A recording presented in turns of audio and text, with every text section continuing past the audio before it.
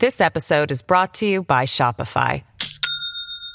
Do you have a point of sale system you can trust, or is it a real POS? You need Shopify for retail. From accepting payments to managing inventory, Shopify POS has everything you need to sell in person. Go to shopify.com/system, all lowercase, to take your retail business to the next level today. That's shopify.com/system. Hello, everybody. This is Marshall Poe. I'm the editor of the New Books Network. NBN listeners like to read books and buy them. So we thought we'd tell you that right now, our friends at Princeton University Press are having a remarkable site-wide sale. You can get 50% off books, including ebooks and audiobooks, with the code 50, F-I-F-T-Y, at checkout until May 31. You can save some real money on Princeton University Press books. I encourage you to go there and check it out. Welcome to the New Books Network. I'm Caleb Zachrin, assistant editor of the New Books Network, and you're listening to New Books in Biography. Today I'm speaking with Brian Domitrovic, Richard S. Strong Scholar at the Laffer Center. Brian's recently published book is The Emergence of Arthur Laffer, The Foundations of Supply-Side Economics in Chicago and Washington, from 1966 to 1976. It is an exploration of the intellectual development and the economic environment surrounding one of the 20th century's most politically influential economists. Brian, thank you for joining me today on the New Books Network. It's great to be here, Caleb. Thank you for having me. Of course. Before jumping into the book, I was wondering if you just tell me a little bit about yourself and your background.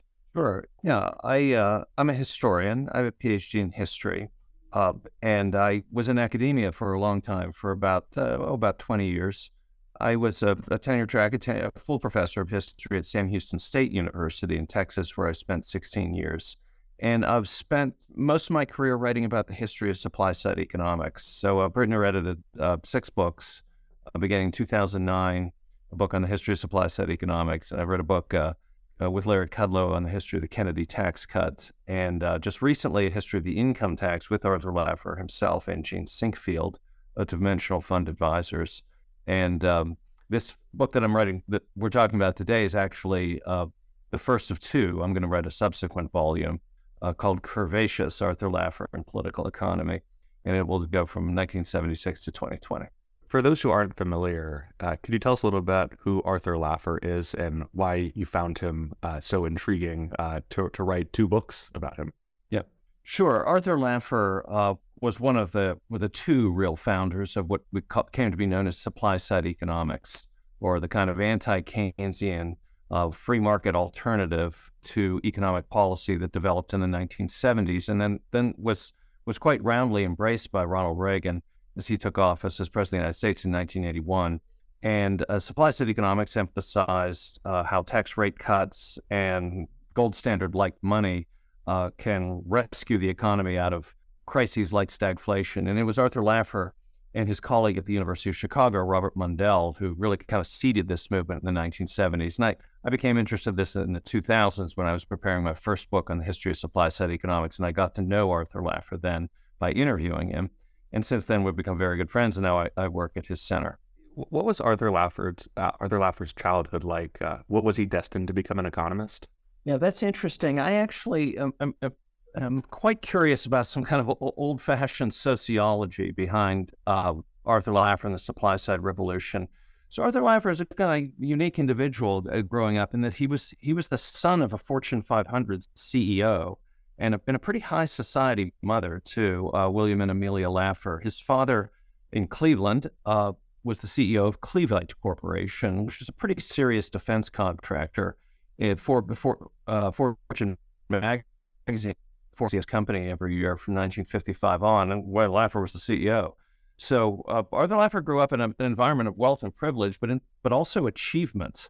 And his family had an academic bent. They had brain surgeons in their pedigree, but I think they were a little skeptical of kind of the intellectual life as calling. And I think that reflects itself in Arthur Laffer's own career. He was a bit cantankerous as an academician, and he ended up leaving it for kind of more practical pursuits. What was his time at Yale like, and how did he eventually find his way to studying economics? Yeah, so Arthur Laffer went to prep school at the university school, a very serious prep school in Cleveland. And his father and a lot of his relatives had gone to Yale and been at Branford College, and Cleveland was part of the Western Reserve of Connecticut back when the city was founded by Moses Cleveland. So there's a big Yale connection with Cleveland. And so he went there and he enrolled in the College of Engineering, which is partially on the insistence of his father, because his father, was CEO of an engineering firm, manufacturing firm. And it did not go well for Arthur Laffer in the Yale College of Engineering. He said that his university school education kind of carried him, but the public school kids were pretty good at the technical fields. And he had to take a year off at the insistence of the dean. And he went and had some internships at some of his father's companies in Europe for a year. And it's at the University of Munich where he took Volks- Betriebswirtschaft that he became interested in economics. And he came back to Yale and completed college then in 5 years and decided to major in economics. What were some of his early mentors and intellectual heroes? Yeah, so he didn't like too many of the Yale faculty members. He didn't cotton to Jim Tobin, who returned to the Yale faculty after a stint in the Kennedy Council of Economic Advisors, nor to Arthur Oken, who became LBJ's CEA chair. He liked Stanley Engerman, who was his senior year tutor.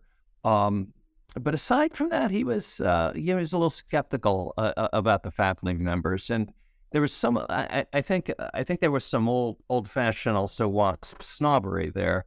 Is that the elite was never too impressed by the teachers that it hired and paid. I think you see that in some of this. We have to remember this is the highest ascendancy of the white Anglo-Saxon Protestant. I mean, the late 50s and the early 60s.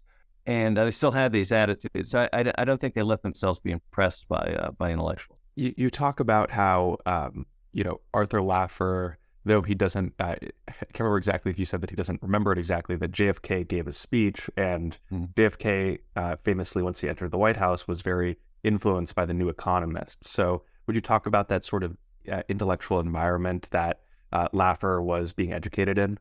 Yeah. Sure. So there's really, I don't think, any question that Arthur Laffer did attend John F. Kennedy's June 1962 Yale University commencement address. It's actually one of the most famous and important speeches of the Kennedy presidency. It's the one in which he really kind of outlines his final economic policy, as he called it, the speech of a high monetary policy that would defend the dollar, and I forget exactly Kennedy's term. He didn't say maybe a loose fiscal policy that quickly became his permanent tax cut that he outlined in August 1962. Now, I should say I wrote a book on this particular economic policy of Kennedy with Larry Kudlow, JFK, and the Reagan Revolution. I mean, I disagree with the massive kind of scholarly consensus that the Keynesians really had any sway over Kennedy. I don't think the documentary record indicates that. I think that Walter Heller's role, for example, is grossly exaggerated. I think that Douglas Dillon, his Treasury Secretary, was much more influential. In the very structure of Kennedy's tax cut, his signature achievement legislatively as president was clearly non-Keynesian in that it was a marginal permanent tax rate cut. And you can't have a marginal cut in progressive tax rates and call it Keynesian. It's by definition the opposite of Keynesianism. So Arthur Laffer saw that speech and everything, but he didn't have in germ any kind of anti-Keynesian notions at that point, even though he was skeptical of Jim Tobin. And I will say this about his mentors, and he admits it, he flirted with leftism a little bit. When he went to Stanford the next year, he really liked his Marxist professor, Paul Baran, of famous Baran and Sweezy fame. And he said for a moment there, he flirted a little bit with Marxism, but he thinks it was just, being romantic.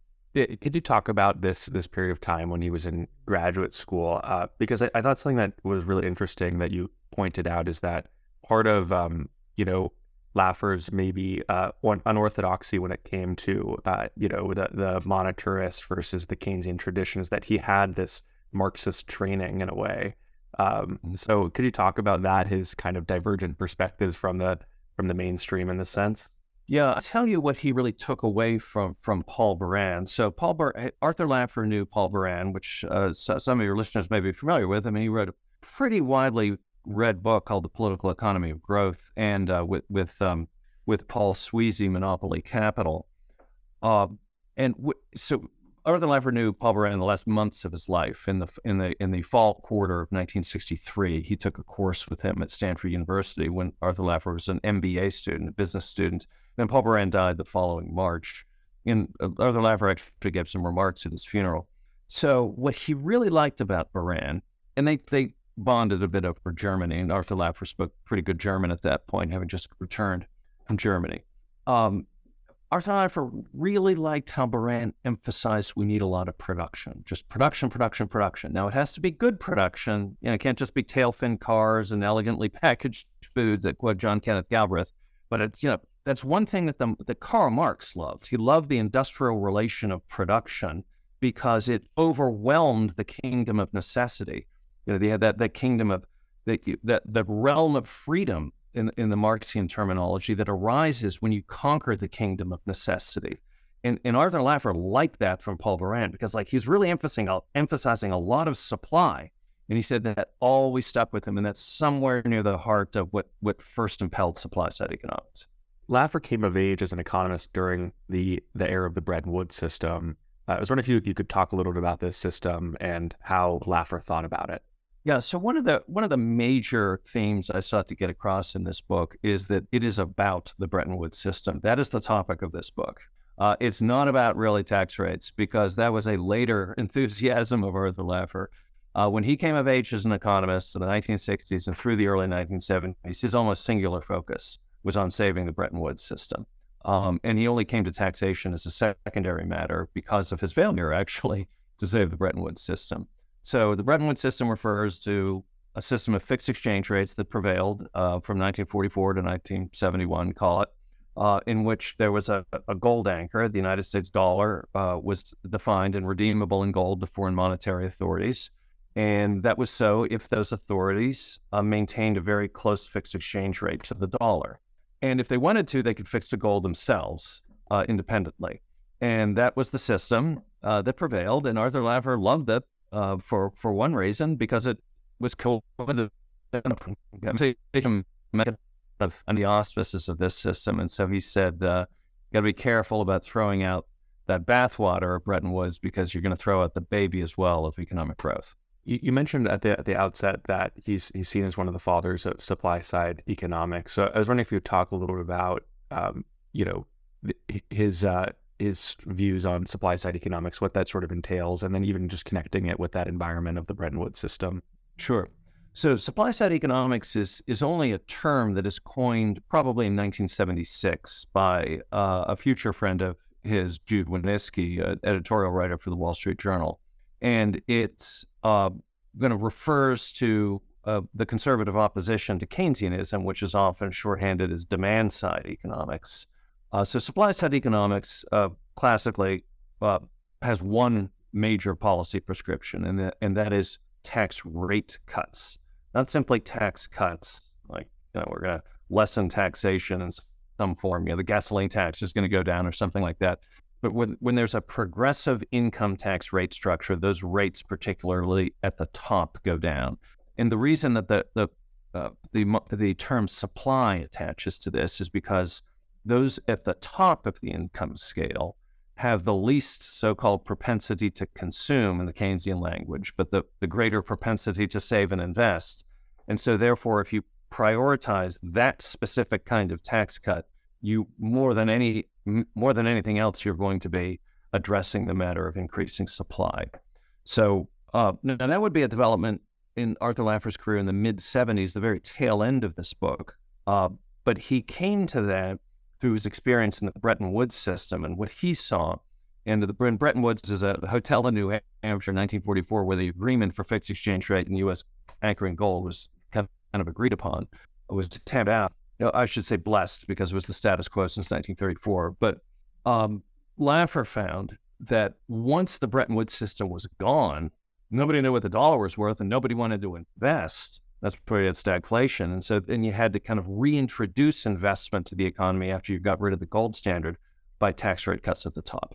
So, Laffer has been, and this is even the title, is associated very prominently with the Chicago School. And I was wondering if you could talk a little bit about what his time was like at Chicago, and maybe just pepper in a little bit about what his relationships were like with other Chicago school luminaries like Robert Mundell, Ronald Coase, Milton Friedman, George Stigler, Eugene Fama. You can address whoever or add names that I didn't mention. Sure.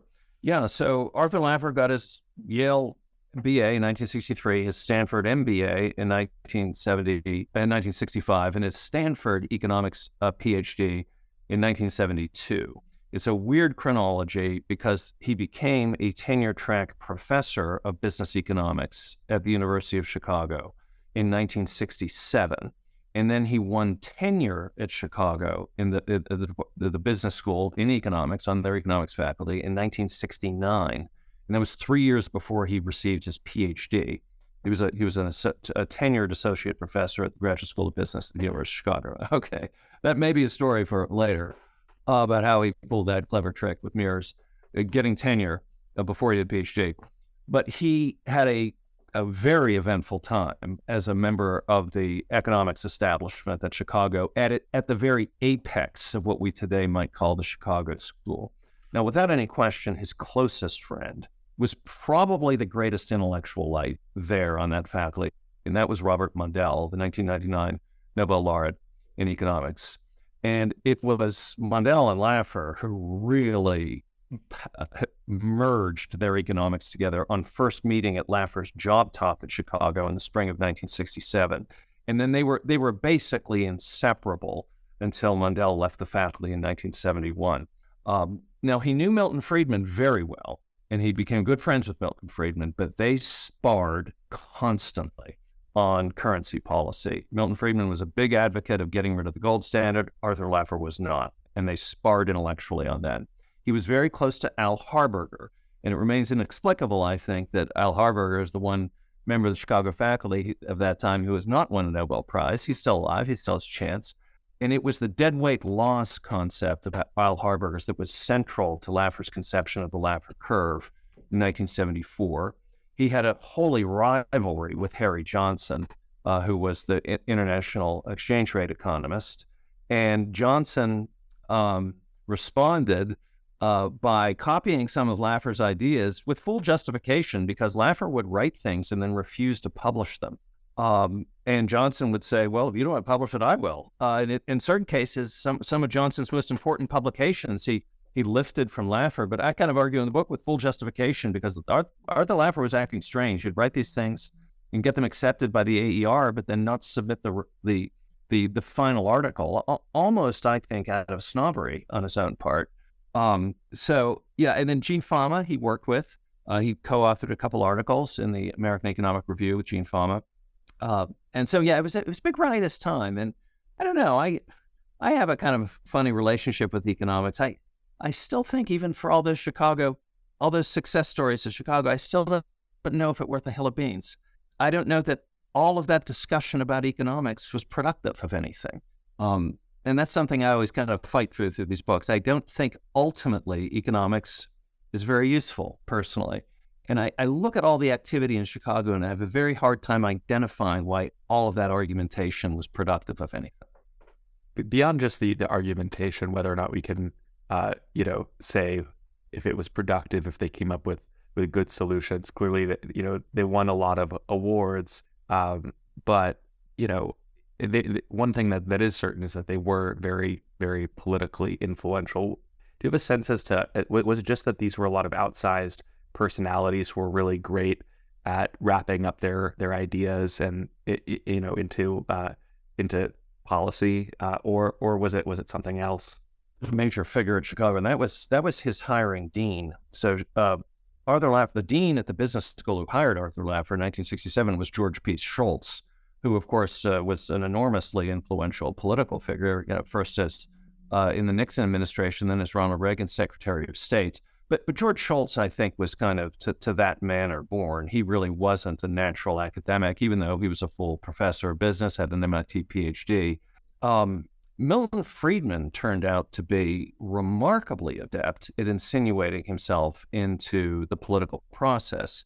Now, it was certainly George Schultz who conveyed Milton Friedman to Richard Nixon in 1969. And Friedman, kind of spent a lot of time in the Nixon White House and around Nixon. I know that Edward Nelson, Milton Friedman's biographer, takes some issue with my interpretation of how influential Milton Friedman was. I think Edward Nelson thinks I exaggerate Friedman's influence on Nixon, but I think I'm reading the sources correctly. Milton Friedman made sure to stay around the Nixon White House as much as he could, even as he protested Nixon's policies about being too statist. So Friedman really kept an eye on being involved. Across the board, though, I don't know so much. I mean, Mundell ended up being quite influential in policy in terms of the Reagan Revolution. And he did not have a personality at all for maintaining influence in Washington. He was easily kind of bullied. He demanded kind of silence when he talked and deferential behavior from his auditors, his listeners. And I think it was Laffer who actually was more adept in those circles, and he was able to bring Mundell in certain situations and make him influential. Maybe some of the others were influenced. I think Gene Fama and Mert Miller. I mean, those guys were made by their students. Their students took their ideas and made billion-dollar companies. Well, my co-author, Jeannie Singfield, with her husband, Rex, I mean, they made defensional fund advisors that manages $600 billion today. And that was all they just took right out of the classroom what they were learning from Gene Fama and Mert Miller. So there's one other figure, Fisher Black. He became a good friend of Arthur Laffer's, and he did a lot to revolutionize the markets. After Chicago, Laffer worked for the government in the Office of Management and Budget. Can you talk about his experience there?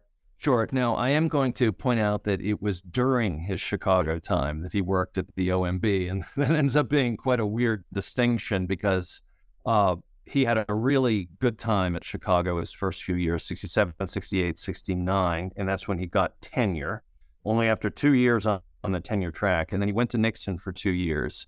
And he came back, and everyone at Chicago hated him, and he had to leave just because it was so frosty. So there's a weird story.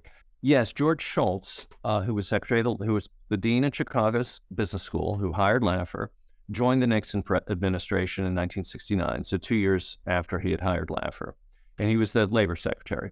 And then 1 year later, Nixon transferred him to be the first head of the Office of Management and Budget, which became that institution in that year, 1970.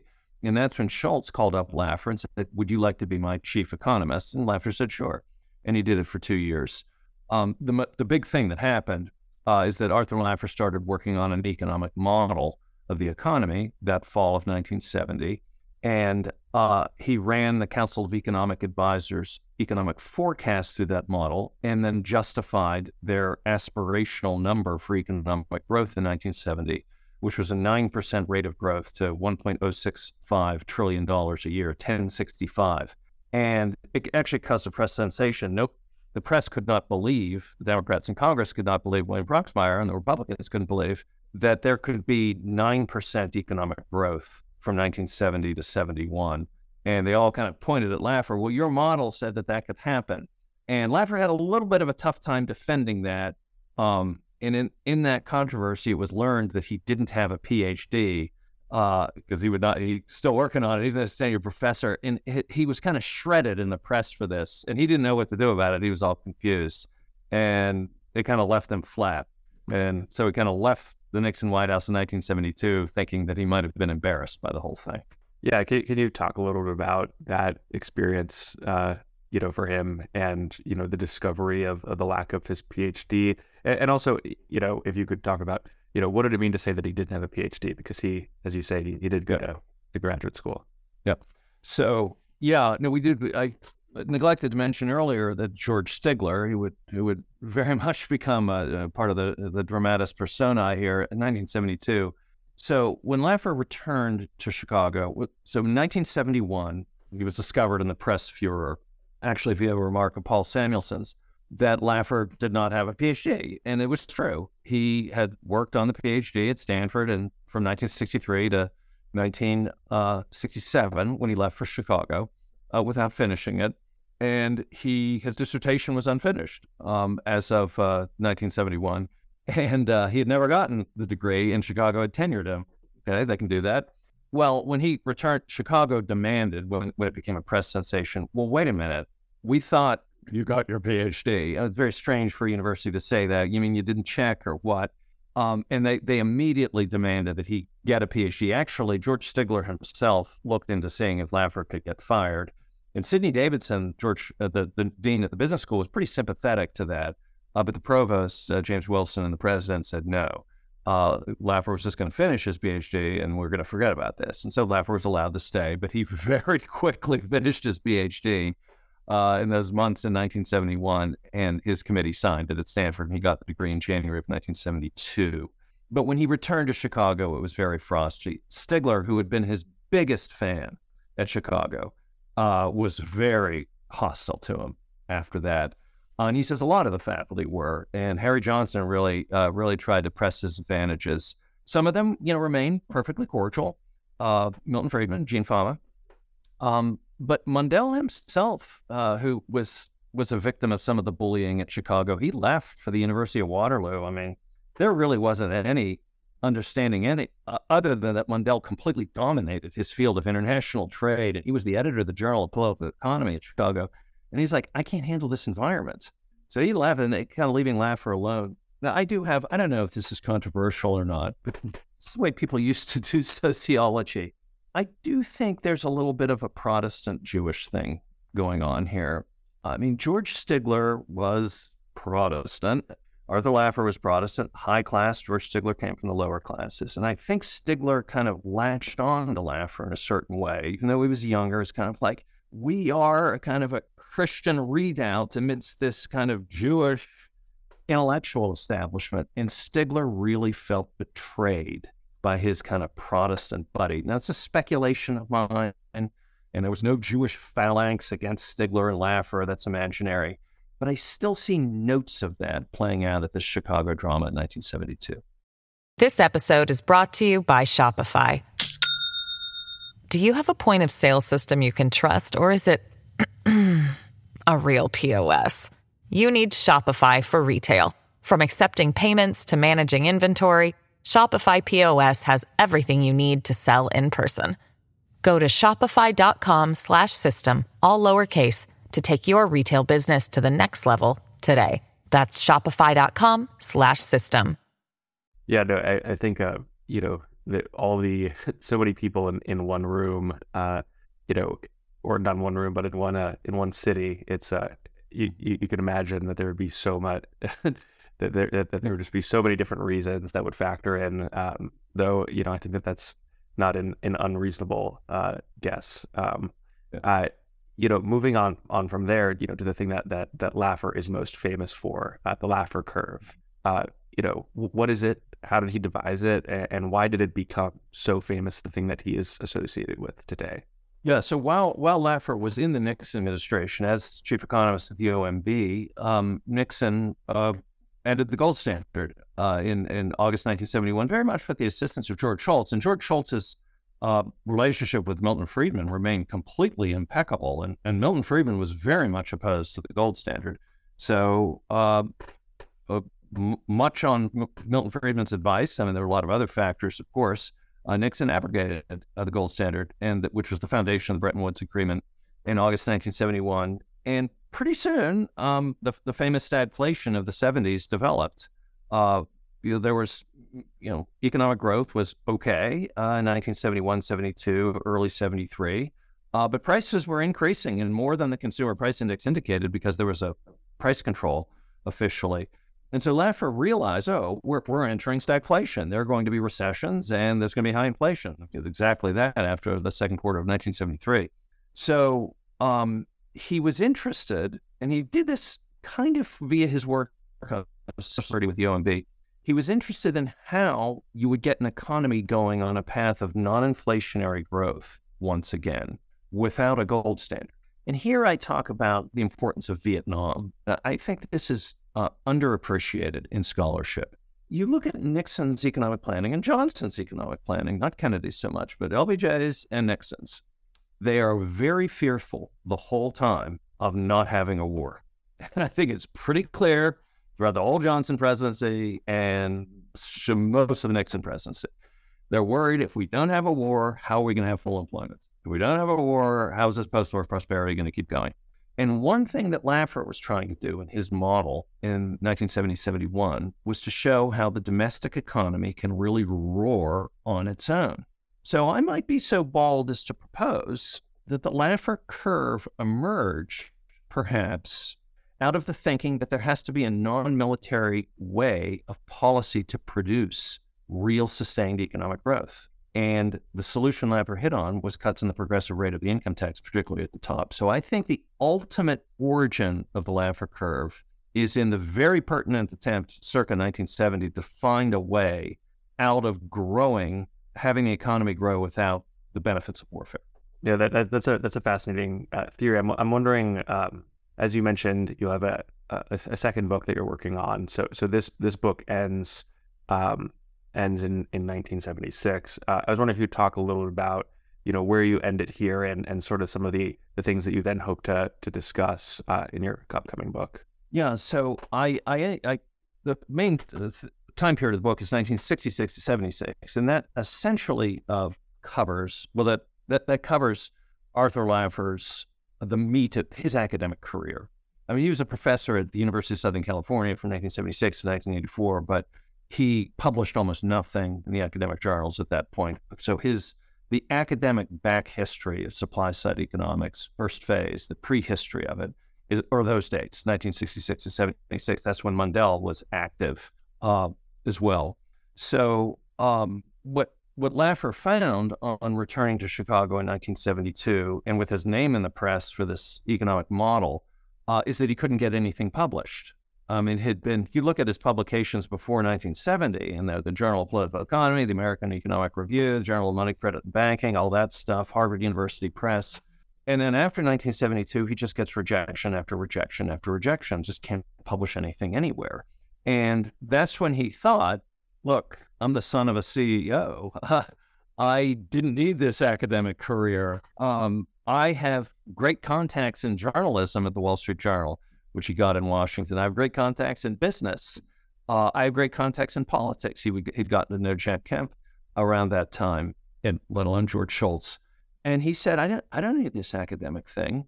And I want to be more entrepreneurial. So I actually think that, I'm very close to Arthur Laffer. So I talk to him, quite intimately, all the time. And he kind of wonders aloud often about the choices he's made in life. From time to time, to quote Alec Guinness in The Bridge on the River Kwai. And he really second guesses himself sometimes for not taking a job offer he got from Morgan Stanley in 1965 when he got his MBA. He said, what would it be like if I had taken that business at Morgan Stanley in 1965?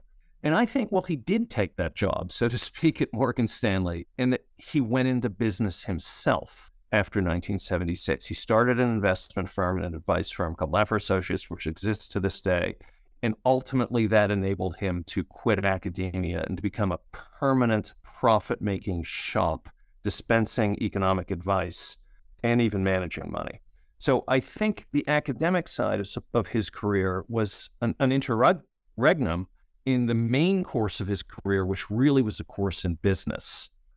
So what the last chapters of the book are about how he began to figure out how he has advice for politicians, for office holders, that need not be marketed in the journals. So it's no accident that the Laffer curve was first scrawled down on a napkin and showed and not published in the journals, because he was souring on that. He couldn't publish in the journals at that time.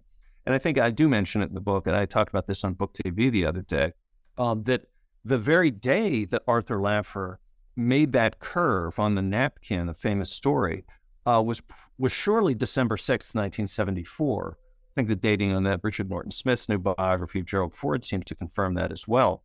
And that very date was the 60-year bottom of the Dow Jones Industrial Average. The Dow hit something like 554 that day, the lowest close of the Dow between 1962 and the present.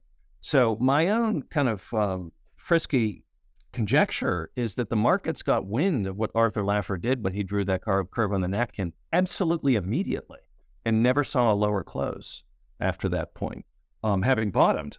So these are all this kind of strange transitions transitions that were happening in the mid-'70s, and then he goes on to being extremely influential in the late '70s and in the 1980s. What do you consider to be Laffer's key achievements and failures? Failures beyond just the PhD, kind of fiasco disaster. Yeah. Well, I'm going to say that intellectually, in terms of his own agenda, his intellectual agenda, the first part of his career was premised upon failure. He really strove in his academic work to save the gold standard and fixed exchange rates. He really did. I mean, he staked his career on that, and he had absolutely no influence in bringing about that result. I mean, we do not have a gold standard or fixed exchange rate outside of the Hong Kong dollar or whatever these days. Now, I should also say that Arthur Laffer's views about the gold standard and fixed exchange rates may not have been as well thought out as he thought they were in the late 60s. By the late 1990s, I'll talk about this in the next book, by the late 1980s, he was warning people that you got to be really careful, but fixed exchange rates could be very bad. He told Margaret Thatcher in 1988, if you fix to the Deutschmark, you're going to have a huge domestic inflation. And he was exactly right. He told Ireland to punt the euro because you don't want a fixed exchange rate. If you have capital imports, you're going to have a huge domestic inflation. So it's very hard now to reconcile Arthur Laffer's later economics with his very kind of insistent fixed exchange rate gold standard economics of the late 1960s. So I think you might ask a fair question. Well, what is Arthur Laffer's monetary economics now? Is it the gold standard? Is it fixed exchange rates? I'm not sure. And that differs from his early career when he had a kind of a youthful enthusiasm for those things. My own view is that Laffer's tax and monetary economics have an interplay even more than perhaps he ever realized. I think perhaps one of the reasons that the gold standard was broken, maybe the paramount reason the gold standard was broken, was the Kennedy tax cut. Because when the gold standard really worked, all the nations of the world had basically the same fiscal profile. Either everybody had no taxes or they had very high taxes. But if there are big differentials in fiscal profiles, the capital movements across borders are simply going to be gigantic, and they will break any exchange rate regime you have. So my own view now seems to be that Laffer didn't even realize it, but when Kennedy cut tax rates, 64, 65, there was such a capital shift into the United States that there's no way the current exchange system was going to handle it. And immediately the British pound depreciated by 14% against all the rules. And everyone interpreted it as like, oh, Bretton Woods isn't working. Nah, Bretton Woods required the same fiscal profile across all the countries. And Kennedy cut tax rates. And we saw the same thing with Reagan. So I might add this too. When I'm puzzled by this standard interpretation in the field, and the standard bearer is Greta Krippner, the sociologist at the University of Michigan, that the Reagan tax cuts brought an unanticipated surge in capital flows into the United States to save the dollar. And the sociological economists today say that was completely unanticipated. That's the word they use by the Reagan people. That's the very premise of supply-side economics, the very premise of Mundell's and Laffer's economics from the 60s and the 70s. So they knew capital would flow if you cut tax rates. So I think, I would say intellectually, that's kind of, I might say, his biggest failure. He doesn't know how to defend gold or fixed exchange rates based on his earlier economics. And, today, even if you mentioned at the end of the book that a lot of the unspoken source was him for a lot of this book, that you've had many conversations with him, that you mentioned in an interview that you're good friends. I'm wondering today, what you sort of make to be his legacy, and if there's any lessons that you think can be learned from his ideas and career. Well, I'm going to say methodologically, I am kind of old-fashioned. I hate non-contemporaneous primary sources. So, he can talk my ear off, but I have to see something that's contemporaneous to the event in question that confirms what he's saying. And so he has a big archive here, and there are other archives elsewhere. I think his career, I think the sociology of his career is ultimately very interesting. He had to be both a top academic and a renegade out of academia. Because if he were just a University of Chicago professor, kind of like Milton Friedman was, although Milton Friedman's biggest influence after 1976 is when he was retired and was founding the Cato Institute, There were so many college professors, university professors who were giving advice, and they just weren't changing anything. I mean, Ronald Reagan was not going to listen to some, publishing economist. I mean, that was just too conventional in the stagflation era. There had to be a renegade quality. And I think maybe one thing we can take from his career is that we are kind of seeing the sunset of that long kind of German university model beginning about 200 years ago of there's a free-floating intellectual establishment in the universities. I think Arthur Laffer's career shows that there's an appetite for an independent intellectual, perhaps even one who is based on making money, on the profit motive, not being endowed, as in the university, by somebody else's profits, but by making money yourself via your advice. I think his career does show that, and I wouldn't be surprised that if we might see more of that in the future. I think the universities, might be in trouble in terms of their kind of credibility. And all the good universities are in slow growth places. I mean, who moves to New Jersey these days is where Princeton is. Who moves to California these days where Stanford is. Who's going to move to Massachusetts where they have a 9% income tax where Harvard is? I don't know. Who moves to Connecticut these days where Yale is? Nobody. They cannot maintain their intellectual leadership. I'm not even going to mention Chicago. You can't maintain your intellectual leadership if nobody moves to your place and they're all moving to Florida.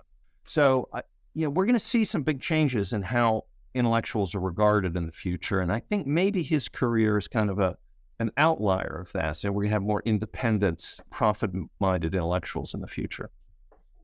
Well, Brian, thank you so much for being a guest on the New Books Network. The book is The Emergence of Arthur Laffer, The Foundations of Supply-Side Economics in Chicago and Washington from 1966 to 1976. I definitely recommend that people check it out. And if you even just heard who Arthur Laffer is and you have the kind of the one-dimensional view of him, this is a book that will, surely expose the, how fascinating of a person he really is. So, Brian, thank you so much. Thank you very much.